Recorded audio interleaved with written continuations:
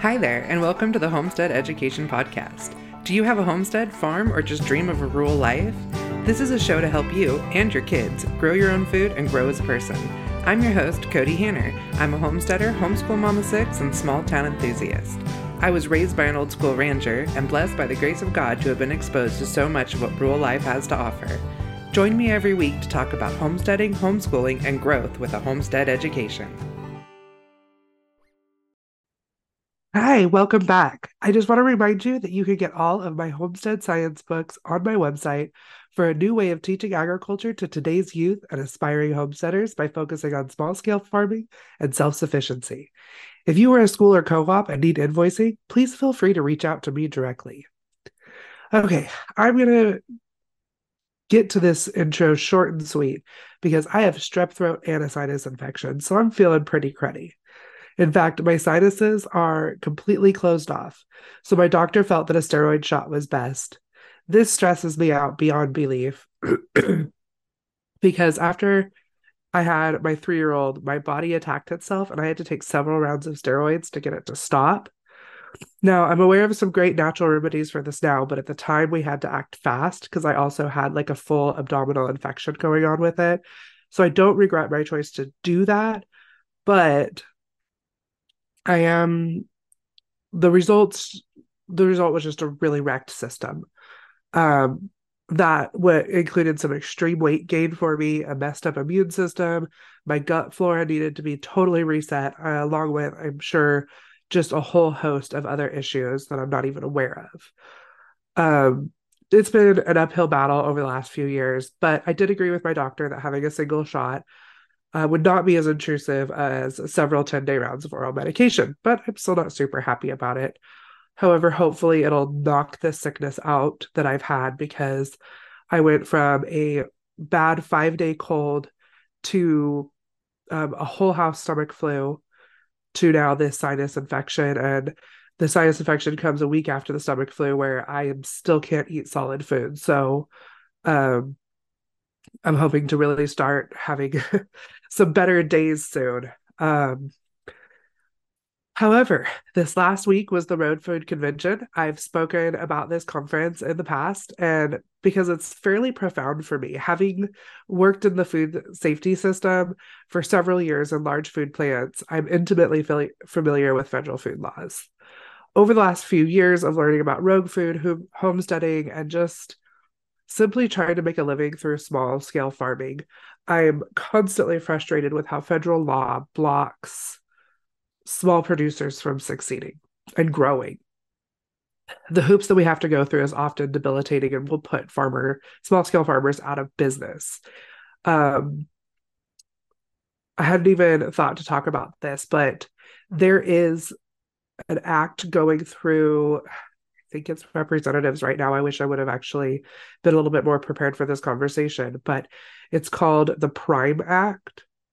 And it is trying to make it where the states are in control of the meat production so that meat wouldn't have to be USDA inspected to be able to be sold within the state. Right now, it has to be USDA inspected to be sold both within the state and over state lines, which makes it where small scale producers have limited options for selling their meat and livestock to their meat basically to customers, like direct to consumers, which is, it takes that supply chain out. It takes out the big conglomerates, not takes them out, but it takes them out of the loop where for those of us who don't want to be reliant on the food chain or the supply chain, sorry if I'm a little bubbly with the cold and everything, but um, it makes it where the state can say meat can be produced at a custom plant, which means there's not a USDA inspector, and then sold to a consumer. Currently, I don't remember the stats because I wasn't planning on having this conversation, and maybe I'll find them and put them in the show notes.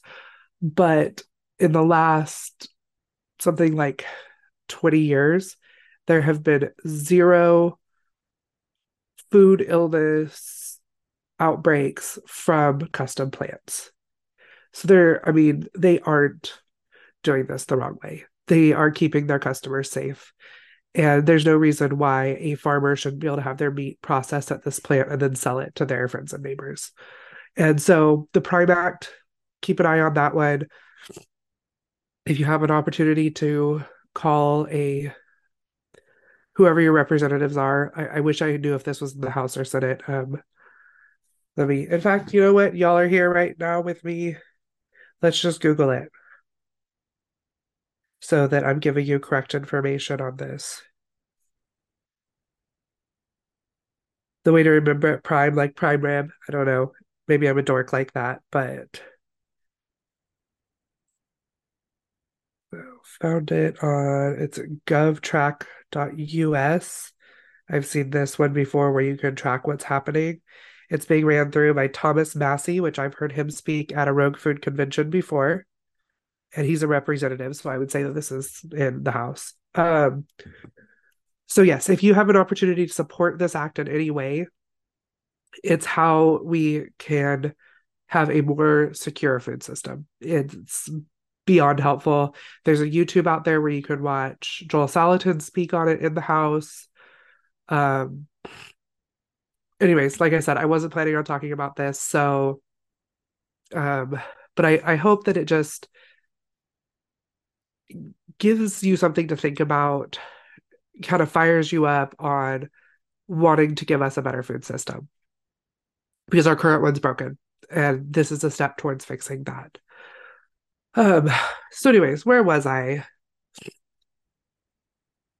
Um, Now, one thing is that there are so many exemptions that can make some of these practices more attainable. But the USDA, FDA isn't, they aren't issuing a white sheet outlining all the things you could do on the under the radar and still be legal because they want you to have to go through that system. Um, there's all sorts of loopholes for small scale farmers. Um, and through my commercial homestead series, I am planning to outline all of the exemptions that I can to help that I can find to help the small scale farmer. Now, what is commercial homestead, you ask? It's what I consider a homestead that is feeding a family and turning a planned profit. So when I say a planned profit, I'm meaning that I'm not just selling my excess, but raising certain products for a profit.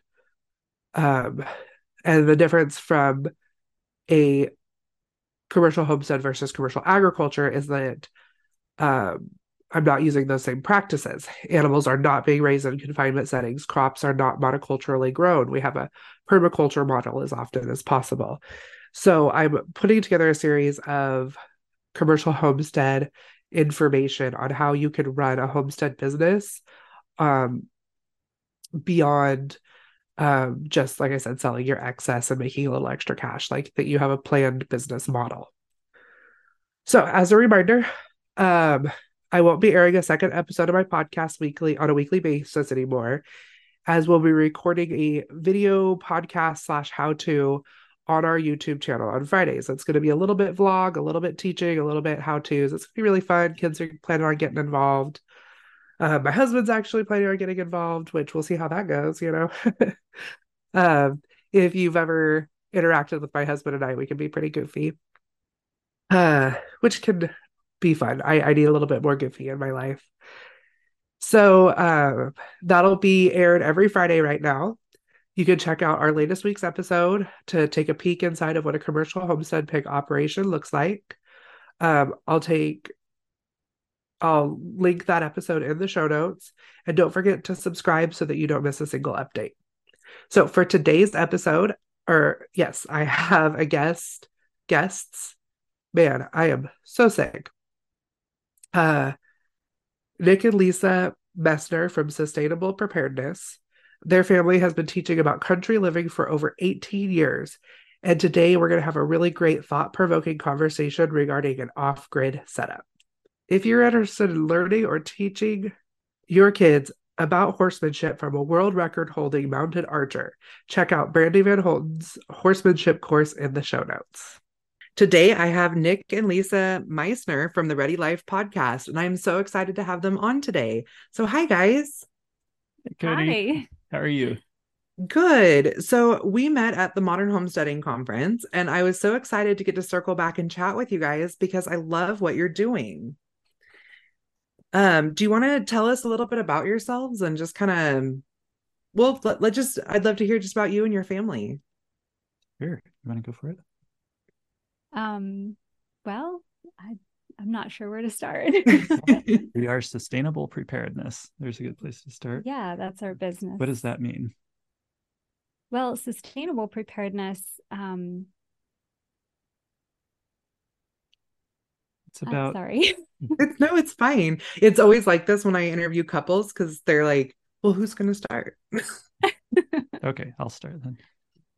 So, sustainable preparedness is about a combination of living a more prepared lifestyle, but what we observed with folks that were into being prepared is that they often were focusing on stocking up on stuff, but stuff that you stock up on, it either gets used up or it goes bad eventually.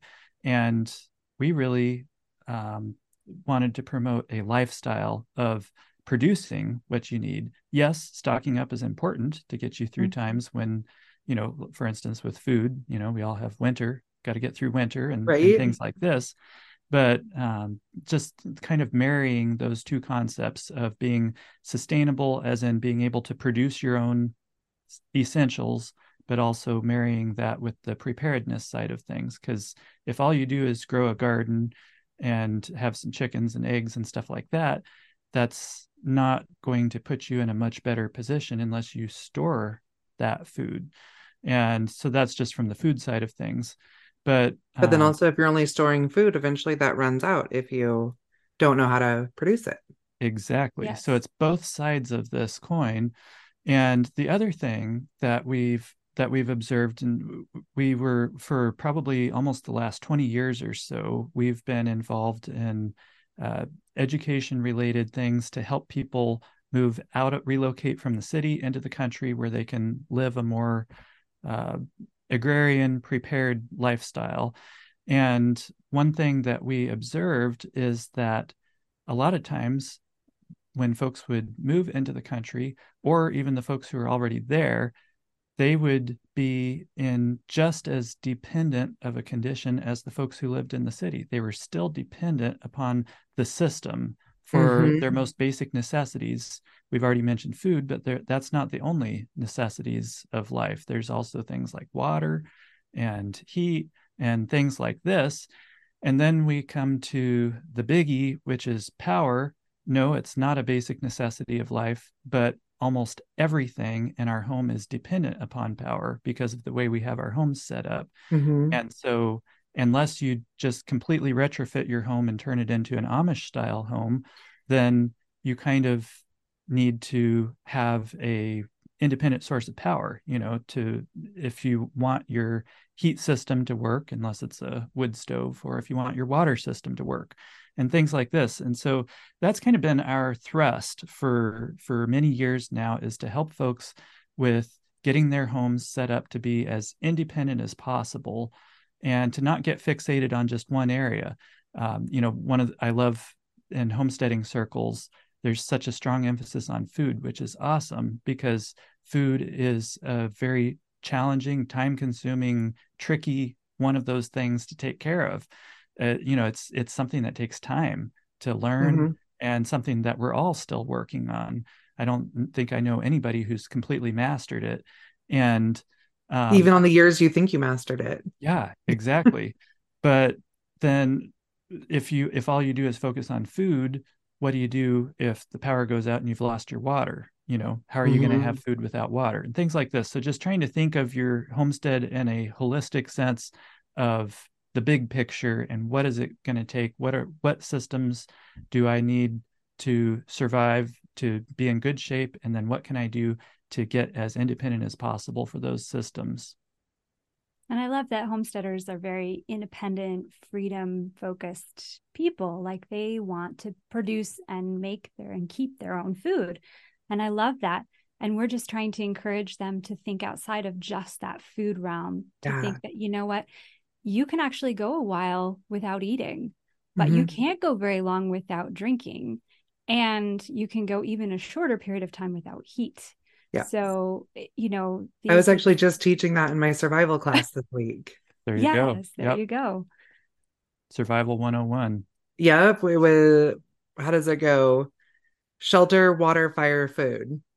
Yep. Yep. You got it. You got it. So our passion is just to help people learn how to set up their homesteads more independently so they're not so hopelessly dependent upon the power company for their basic necessities of life, either by setting up their own power system on a budget. By the way, a lot of people think power systems are this exorbitant price and they could never attain that. We did it on a shoestring budget. Yeah, so we live completely off the grid with a solar power wonderful. system here in North Idaho, which is not a favorable solar climate. Most parts it's of the not, country, but sorry, I worked in real estate up here for several years, and there's a lot of off-grid houses. There are. It's probably, I mean, we've been in all the parts of the country quite a bit, and I've never seen any area that has as many people off grid as around here. But I think it's partly due to the remoteness and how many areas don't have grid power running there. And so this is one of the reasons that some folks decide to go off the grid, is because the power lines are a couple of miles away and it's going to cost $40,000 to run the power in. Yeah. And I tell folks, why on earth would you pay $40,000 just for the privilege of receiving a bill every month? Right. When you could take just a portion of that, set up a nice off-grid solar power system, or if you've got a suitable creek, hydro, whatever, but an off-grid system, and not have another power bill again for the rest of your life. I think what it is people are too complacent on the system and reliant, and then they aren't willing to give up being able to use as much as they want. Like they don't know how to use things in moderation. True. Yeah, that's true. But the interesting thing, Cody, is I know for us, we've lived off the grid for more than a decade. I was gonna say, how long have you guys been off grid? It's been almost 25 years for me. We got married 11 years ago, so I've been off the grid for 11. But well, actually 12, because I lived off the grid for 1 year, my senior year of high school. But anyway, one of the things that we found is a lot of people think that to live off the grid, you have to cut back on your lifestyles dramatically. But that's not the case. You can set up a power system, an off-grid power system that will power all of the modern conveniences you're used to using right now and do it still on a budget. There's strategies and things that we've learned over the course of, his years of experience that are ways you can cut your power usage without cutting any of your lifestyle. And, and so people say to me, oh, well, what, this or that. And I'm like, oh no, I've got everything you've got. You walk into my kitchen, I've got all the gadgets and gizmos that any cook would prefer to have in her kitchen. And I straightened my hair with a straight iron this morning. And, I have a you blow went dryer up on me because I definitely wasn't doing that this morning.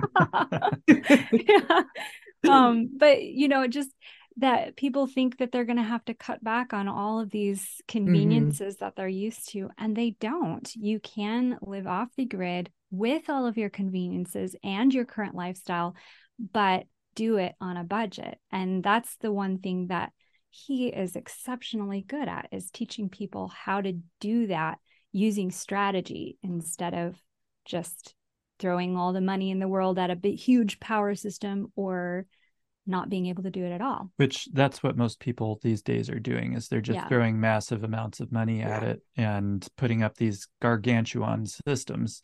But just to give you a case in point, I was helping a neighbor of ours recently, and they were trying to figure out why their system wasn't working as expected. Why were the batteries draining so fast? So I'm like, well, I think it might have to do with your power usage.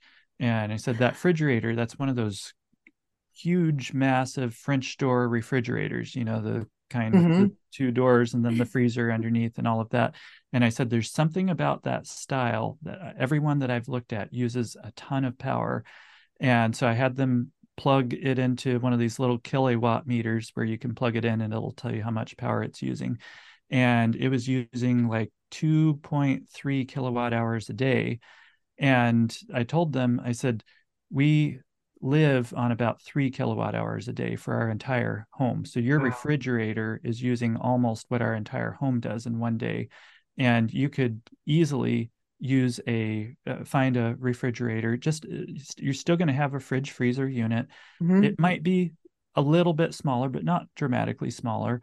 And you can find one that's way more efficient that will just use a fraction of the power. And it'll probably cost even less, but it's just about shopping for the right appliance. Okay. When you want to use something, it's about making good decisions there, looking at the energy tag and things like that. So that's just And one just for the example. record, we have a fridge freezer and we have a freezer out in the shop too that we store That's stuff. good to know. We're pork producers and our freezers, I mean, that's actually, for us, our biggest one, we don't even mind being on the grid. We want a backup system because if the power goes out, we talked about it. We live right over the mountain from each other.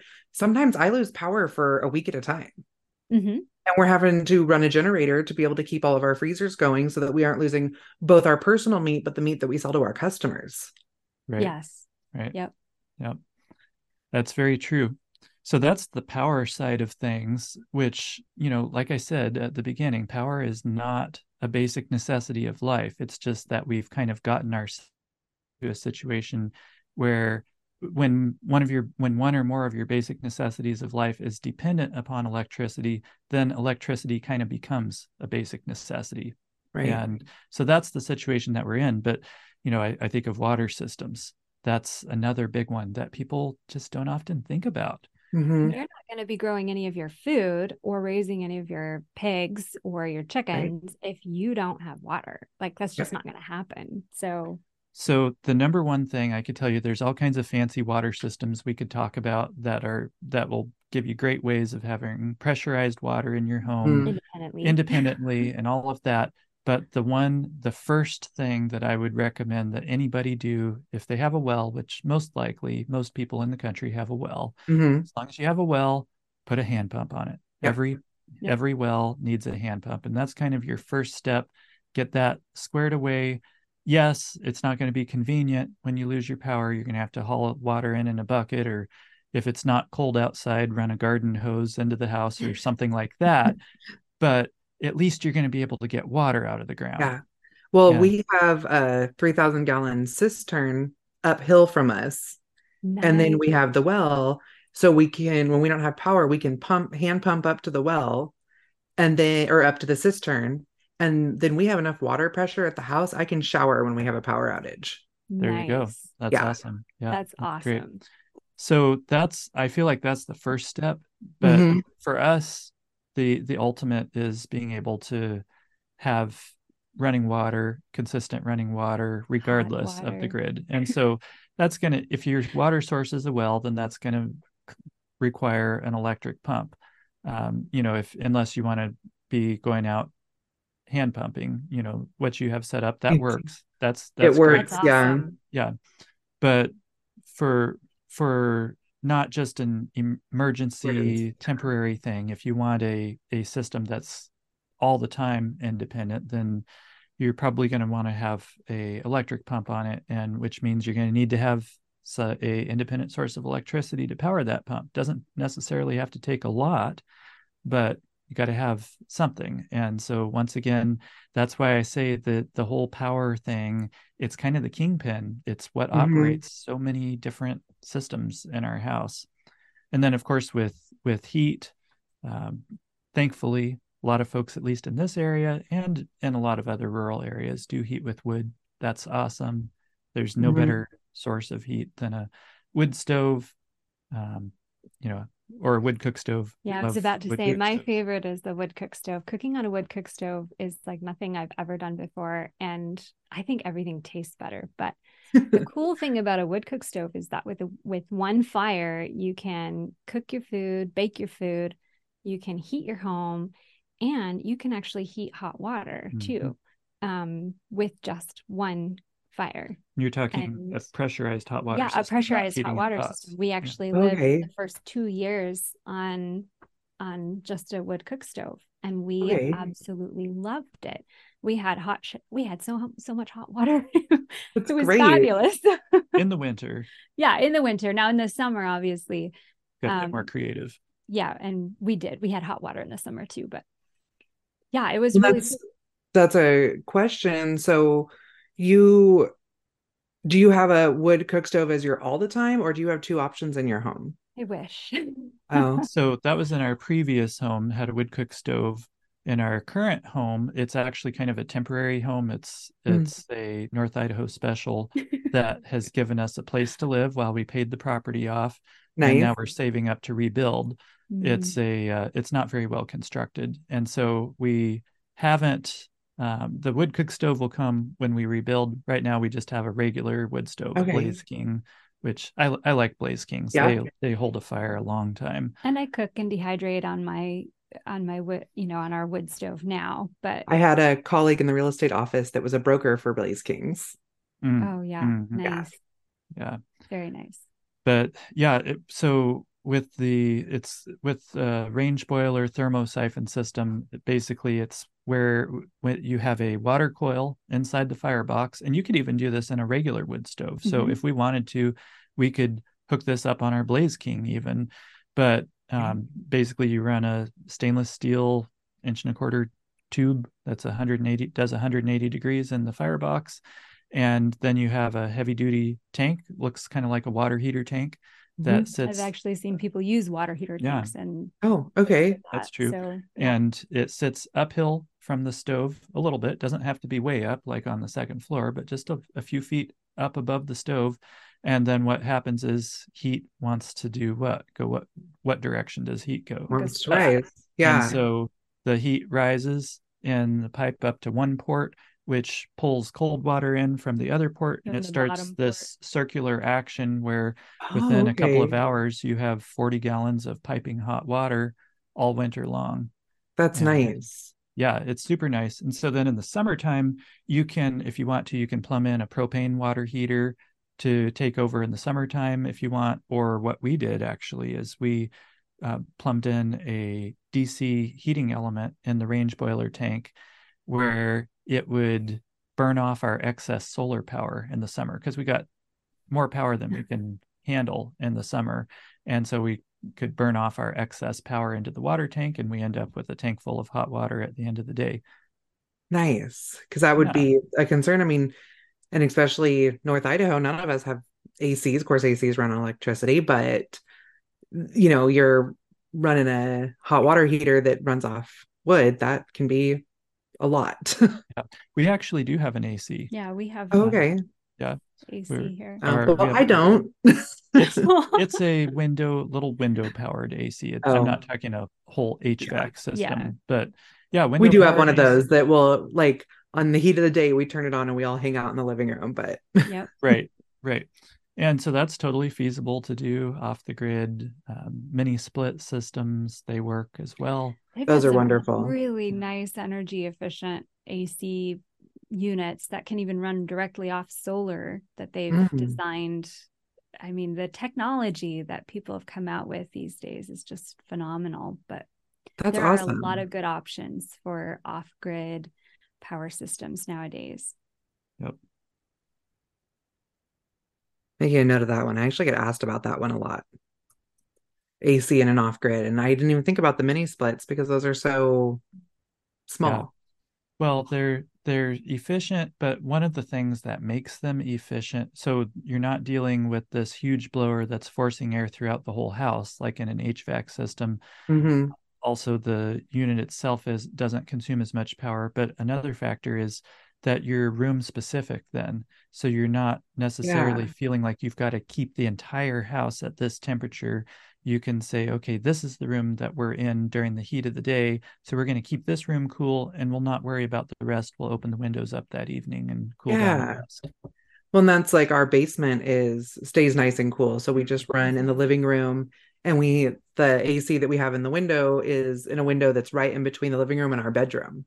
So we can just use a fan to move it Nice. throughout the house. But yeah, that's a Yeah. really good idea because we've been looking at some options, but we have a heat system. Hmm. So it's a boiler, or it's for our heater. It's a boiler out in the shop that we can Hmm. just put 30-inch logs in, start it in Hmm. the morning, and it runs radiant water heat through the house. So we have all the ducting, and we're like, what would it be to just put in an AC? But we're looking at some longer term options as well. So we did have electrician come look at it, and he was like, well, you have the ducting system, so it would be really easy. But Right. uh, we like our heat more, and then that's one that it does need to run off of electricity. So Yeah. Mm-hmm. Well, the circulating pump in a radiant floor system, there's some mhm. really efficient circulating pumps that don't use much power. So, Okay, that's So this is interesting. your off-grid guru guy. He's had years and years and years of experience working with hundreds of people setting up their power systems. So that's really his area of expertise is power systems. but it bleeds But into it all the does. other things. We're often dealing with water systems and things like Hmm. that because all these things are dependent upon the Mm. power. So, Yeah, absolutely. So what is you said that it's pretty your house looks similar to everyone else. What is like a daily power usage look like in your guys' home? Like what appliances are you running and stuff? Well, we've got quite the high-end office since we used to do video production, like really back when DVDs were still a thing. Uh-huh. We would film and produce all of our own DVDs. And Oh so wow. we've got a high-end office with all the equipment and duplicators and printers and, the big screens. Um, we've we've got got studio two lights on right yeah, now. we got studio lights and the whole 9 yards. So we've got all of that. We have an infrared sauna, actually, red Wow. light that we use every day, pretty much in the winter, not Usually the every summer. every But evening for about half an hour a day, sometimes an hour, because sometimes we'll the have the kids kids, hop in for half an hour I've and been out. seeing a lot of that lately. What yes. is the benefits of those? Oh, Sidetrack, I where know, do we but start? Okay, so of course, Detox is detoxing. huge. Yeah, okay. Like the number one thing. Your body has a few ways that it dumps toxins, and toxins build up in our systems just from day-to-day stress. But Mhm. unfortunately, in our society, we are bombarding ourselves with loads of toxins and environmental toxins. environmental toxins. Mhm. So, um, yeah, I could so chase that rabbit trail, and I'm not going So to. the Anyway, punchline though is yes. that when you're the type of sweat when you're in a sauna, my understanding is this is what I've been told. I'm not an Uh-huh. expert in this, but this is Yeah. what they say is that the type of sweat is very different than the type of sweat when you're like exercising or it's hot outside and you're sweating. Okay. It's I think it's larger drops of The sweat that carries heavy metals and things like that more out of your system. yeah, better than And regular sweat. and the infrared particularly, it my understanding is that it can actually penetrate deeper than it, in other words, it goes deeper than just the skin, where it helps the internal organs to also Okay. like let go of toxins and start dumping. So they actually recommend when you're doing infrared saunas to do some kind of a binder like charcoal or diatomaceous earth or Bentonite clay. bentonite clay. I couldn't think of that one. Okay. To drink some of that either just before or right after you get out of an infrared sauna, because it will help to bind with those toxins internally and help your body to get rid of them. So yeah, there's a lot of benefits, but we run our infrared sauna off our power system. The other thing is up here in the long winters, Oh yeah. we it we got this thing last fall, and last winter, I don't know how it was for you, but for us it was the longest winter I ever remember up here. We had snow on the ground from like October. mid-October till April. Yeah. I've never What seen did it. we hit, like negative 27 at one point or something? I mean, pretty low. I think we were 21 below. Yeah. Yeah, I think we got 21. But I'm sure there were areas that were colder. Yeah. But it was a long winter. And, for those that aren't familiar with this area, it's very cloudy and the days are very short and it lasts a long time. Winter lasts a long time. Yeah, and we're all And very remote. yes. Yep. And so Yeah. it can get kind of old. Yeah. And a lot of people suffer with seasonal disorders where, you're just not getting much sunshine. And so we found that the sauna helps so much psychologically because it just every day it feels like we've got half an hour on a beach in the Caribbean. You close your eyes and that's what it feels like. Oh, I love it. Well, I actually got really excited just now hearing about this because the whole reason we even started our journey is my husband was diagnosed with liver disease after he got home from Iraq. Wow. It was a couple years later, but they told him in stage, get your affairs in order. Wow. That you have end stage liver cirrhosis. And that was almost 7 years ago now. And he had a biopsy with like a scope where they actually looked at his liver in January and they told him, I don't know what you're doing, but keep doing it because you have a fully healed liver. Wow.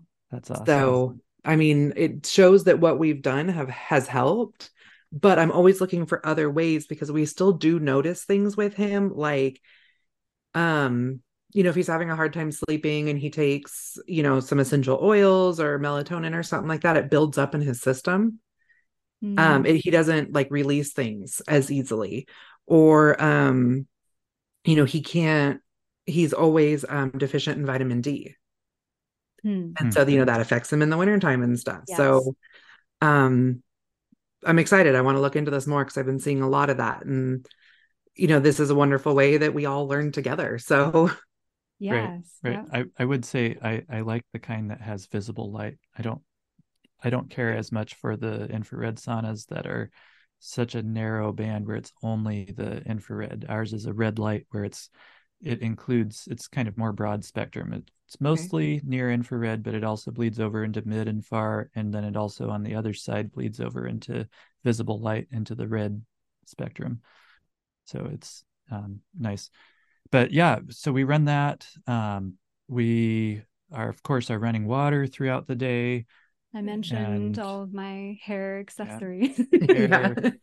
We do. Can you blow dry? That's what I need to know. I blow dry. Awesome. I straighten my hair, curl it sometimes. Yeah. We've got 2 kids, and Right. we have one who I would not be surprised if he became an electrician someday because he's always plugging things in and trying to wire things and like all that. Well, we actually have one that's an electrician's apprentice at this point. He's 18. Oh, wow. So, yeah. That's Very nice. awesome.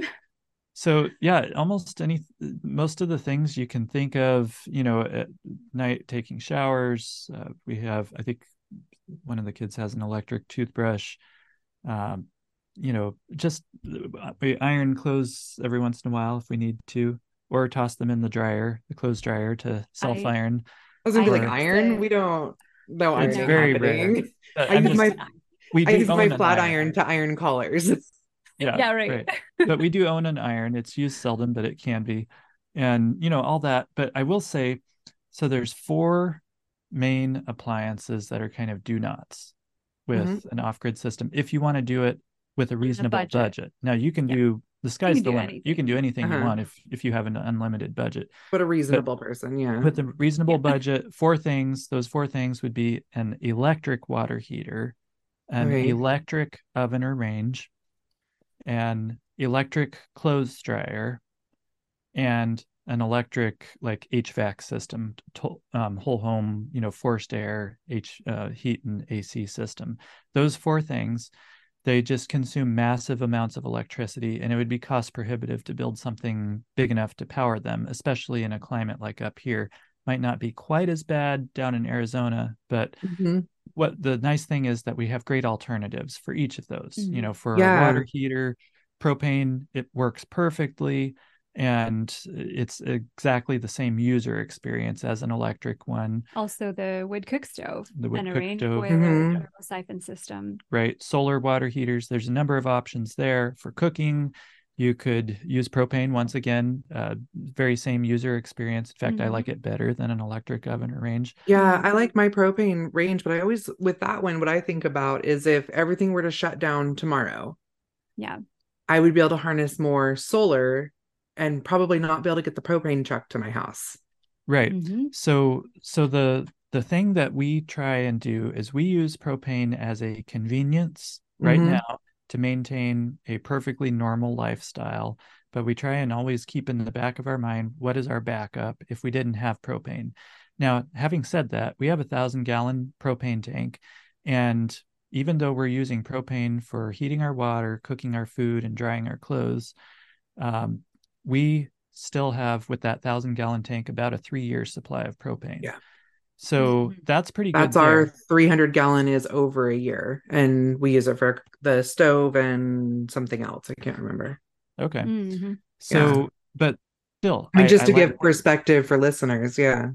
I like where your head is though, because that's what we really want to be thinking is what are some long-term solutions if we couldn't get propane. And so, with the heating water bit, no, you don't have to have hot water. It's nice, but it is something you could live without. But the range boiler system with the wood cook stove, that's certainly an option. You could heat water on pots on the stove Yeah. for I mean, that still cooking. gets you a bath and washing your Mm-hmm. dishes. So, Yeah. And for cooking, our primitive or non-electric or completely independent backup is either cooking on top of our wood stove or wood cook stove. And then My favorite's still the wood cook stove. I love that wood cook stove, and we will have one just as soon as we possibly can again. But anyway, that's really awesome. Right. For drying your clothes, though, I will say that is one thing where I would recommend that everybody stick with a high tech. The technology is just phenomenal for drying clothes. It's state of the art. It involves a line and some wooden pins. It's solar powered. Yeah, solar powered clothes dryer. And it's a little bit of wind. Yeah, we did that for a number of years. For many years, well, and in the wintertime, it's wood stove powered. So, Yep. Exactly. Yep. And it adds some humidity to your air, which gets so dry in the house in the wintertime. right?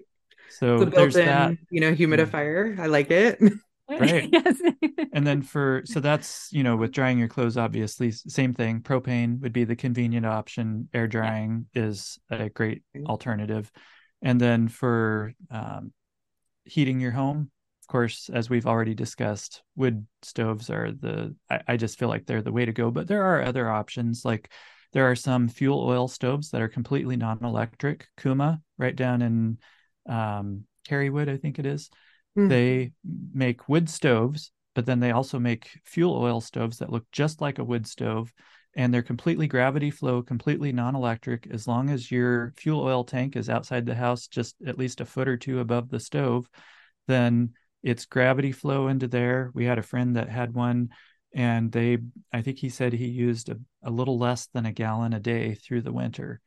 Yeah. And so that's not too bad. It's a great convenient option if somebody really didn't want wood stove, or if they wanted a backup to their wood stove for those We have a times. diesel. We can just flip a switch and it goes from our wood stove to our diesel. Cool. And Nice. and that's nice for those times when you need to take a trip in the wintertime and you don't want to drain the pipes in your house, Yeah. So things like that, or there's propane direct vent stoves where there's some that are non-electric. Cozy and Empire make some non-electric options there. So there are other options too, but I just like wood for heat Right. personally. Well, and it's you can get it no matter what. It's sustainable. Yeah. And then Thank AC, you. That's the word I was looking for. Yeah. Yes. For AC, like you mentioned, it's entirely feasible to not even need AC up here, especially if you have a well insulated house. Using strategy once again, working smart, not hard, not focusing on working Smarter, smart, not harder. Yeah. and opening your windows at night to cool the house down, and then close them down, button the hatches during the day. You can do really well with a well insulated house here. Not in all climates though. So No. you get down south and it's going to be pretty Pacific. miserable.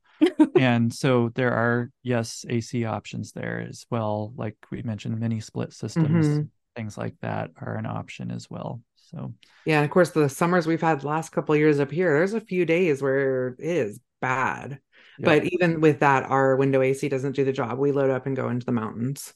yep, Or you to can the load lake. up and go down to the lake. Yeah. That's what we True, usually do. too. Or I guess it'd be the river There's for you. people at the lake. Yeah. Yeah. We like to avoid the people, but we're walking distance to the Kootenai here. So Nice. Very nice. yeah, we usually use it as an excuse to go up in the mountains and huckleberry pick or something. Nice. And I mean, as soon as you get, another 500 feet elevation, the temperature drops 20 degrees. So, Yeah. which where we're at here, we're down in the valley. So we're only at like 1700 feet. Hmm. And then, as soon as we leave our house, we immediately start climbing. So Got it. Nice. Very cool. pretty lucky there. It's a little bit of a banana belt right here because the river running through the valley holds the temperature all winter long too. That's nice. So we have almost a month longer growing season than like Sandpoint. Yeah. That is so nice. It is very nice. We got lucky over here. But Yes. so I mean, it seems like you guys have a pretty standard life. I mean, you still have to walk around and remind your kids to turn off light switches. Well, Sometimes. Or do you just have well-behaved kids? Well, no, We have kids. we're Right. using really efficient light bulbs, so which almost everybody has these days, LED lights, and so they're not using that much power. But I think it's more, so do we have to? No, but we do to a certain extent, and I think it's just kind of part of our lifestyle of, if you don't need it, why use it? If you're not going to be in that room if you're coming right back, no big deal. But if you're going to be out of that room for most of the day, just turn the light off. So the old adage still stands true: waste not, want not. Right. I mean, whether you're on the grid or whether you're off the grid, either way, it still counts. And turning that light off behind you as you walk out the door is just a smart idea. So, and I mean, it saves on your power bill if you do live on the grid. Just turn the lights off when you walk out of a room, Right. But yeah. Which, for somebody who's considering possibly at some point in time going off the grid, the best thing that you can do right now is to start working on becoming more energy conservative. And that means looking at your appliances. When your washing machine goes out, choose the most efficient one you can find that's reasonably priced. When your fridge goes out, choose the most efficient one you can. And then habits like not wasting power. We waste so much power. And even things like water. I know this one is kind of beat to death, but turning the water off when you're brushing your teeth. Just little things can add up. And when you start making that part of your habit, the waste not, want not lifestyle, then you can really get, that's probably one of the biggest things that somebody has to do if they want to go off the grid with a reasonable budget, is getting their power usage under control. And if you can do that, then the rest is easy.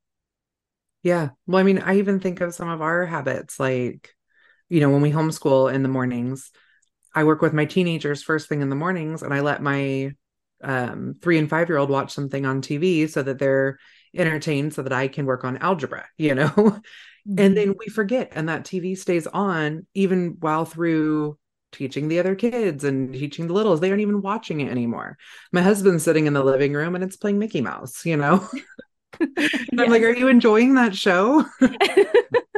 Not that we even need TV anyways, but I have a tourist toddler, and if I can get anything to entertain him for longer than 30 seconds, I am on board. And in the summertime, like with the solar system, we've got so much extra power. It's pointless, almost pointless. But it's the wintertime where it Yeah. counts. And Yeah. so if those habits, it's hard to relearn them every year. And so if you can kind of keep them going even through the summer when it is pointless, then it really helps you out come that winter. That's good advice. So you guys have a program that of some sort to teach this. Do you want to tell us a little bit about that? Yeah, sure. So we have a weekly podcast actually where we delve into a lot of these things. In fact, I think you were mentioning air conditioning is a question that you get a lot about. We did a podcast all about that, off-grid air Nice. conditioning. All your options and everything. Yeah, so our podcast is called The Ready Life, and it's thereadylife.com. And we've got a number of different episodes growing every week there. One resource I would point you to, one free resource for your listeners, is a little ebook we did that's called What You Can Do Now to Start Going Off the Grid. And it's some simple things that you can start implementing. And it kind of drills down. One of the things that it drills down on is energy efficiency, like we've been discussing here today. But it talks about some other things as well. And you can get that totally for free if you go to thereadylife.com/off grid now. And that's all one word, no spaces, just thereadylife.com/off grid now. And you can download that. Awesome. Well, I'll make sure I link all that in the show notes so that everybody can find you guys and learn from you because I mean, I have learned so much and been validated in so many of our choices today that I'm excited for other people to be able to hear what you have to say and hopefully have some of their questions answered. That's awesome. Well, So at the end of all of my episodes, I ask everybody what keeps that was wonderful. I ask everybody, what does keep growing mean to you?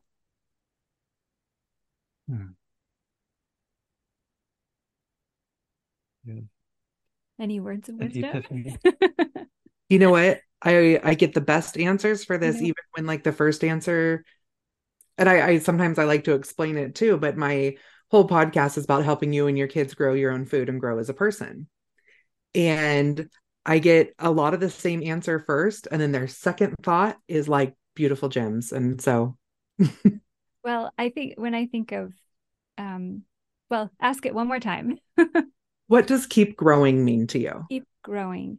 So I think of how many times in our journey, living off the grid, trying to become more sustainable and wise in our choices, how many times we've struggled with things like overwhelm or, feeling like we're just not, we've got these big aspirations and these dreams that we want to reach. And sometimes you can feel frustrated that you're making such slow progress. And I guess the first thing that came to mind when you asked that question was the journey of 1,000 steps begins with the very first one, and just recognizing that this is all a journey. And some people look at us and think, oh, they must have arrived, and we haven't. We really haven't.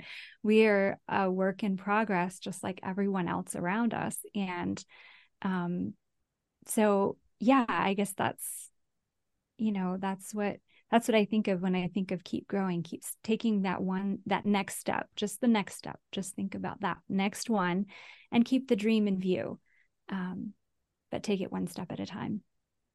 I love that. That makes so much sense. I learn every time. Do you have anything you want to add to that? I think that's that. I don't think I can think of anything better than that because so many times folks are overwhelmed. It's so true. And yeah, it's, that saying the journey of 1,000 miles begins with the first step, but really I do think it's all about the next step, because that's wherever you're at in this journey, whether you're at the first step or step 5,425, it's the next step that counts, and keeping on moving in the direction that you're trying to go, having a plan, and not forgetting to have joy in the journey, because sometimes we can get stressed out and then we're just, it's like, why are we doing this? A lot of it is so that we can have time with our families, so we can make a meaningful difference. in our own lives and in the lives of those around us. And so to make sure that with each step that there's joy in the journey. And to not compare yourself to others that you see on YouTube or wherever on social media, because it can be so discouraging when you see people that seem like they've got everything put together. Maybe they do, but probably they don't, and you just, that's a one-way street to nowheresville. Yep. And so you just have to focus on doing the best you can with what you've got. I love that. I make a joke every year. I grew up as a hunting guide, and there has been years that we ate tag soup because you just don't find anything. And, I'm always reminding myself that we're still learning. Like, even though, I feel really confident in my hunting skills, there are years that we don't get anything. I'm confident in my gardening skills, and there's years that my cows get out, and I've been a cattle rancher longer than I was a gardener, and my cows still enjoyed my tomatoes more than I did. So it's I like that. And I was just talking about that this week on social media, that we're living this life with our kids that so many people haven't. And my husband was saying, like, kids, as soon as we're done butchering all the chickens, I'll spend some time with you. And I said, why don't you just take the kids out and spend time with them while you're butchering the chickens? And that was my picture that went on social media this week, is a picture of my 3-year-old holding 2 plucked chickens, and he is proud as pie and had the best day of his life, So, well, I really appreciate you guys coming on today. I've learned so much. Yes, thank you so much for having us. Great. Thank you for coming on, and I will let you know when this comes out. All right. Thank you. Have a good day, guys. Okay, you too. Bye. Bye. Bye. Did you enjoy today's episode? If so, please head over to your favorite podcast player and leave a comment and review. This helps me to know what you're enjoying and helps others find an episode that can help them. Thank you for joining me today at the Homestead Education, and I hope that I have given you something to think about this week. To help others find me, please comment and leave a review on your favorite podcast player. You can also follow me on Facebook at the Homestead Education and Instagram at homestead_education. Do you have questions that you would like answered, or just want to say hi? Please email me at hello@thehomesteadeducation.com. Until next time, keep growing.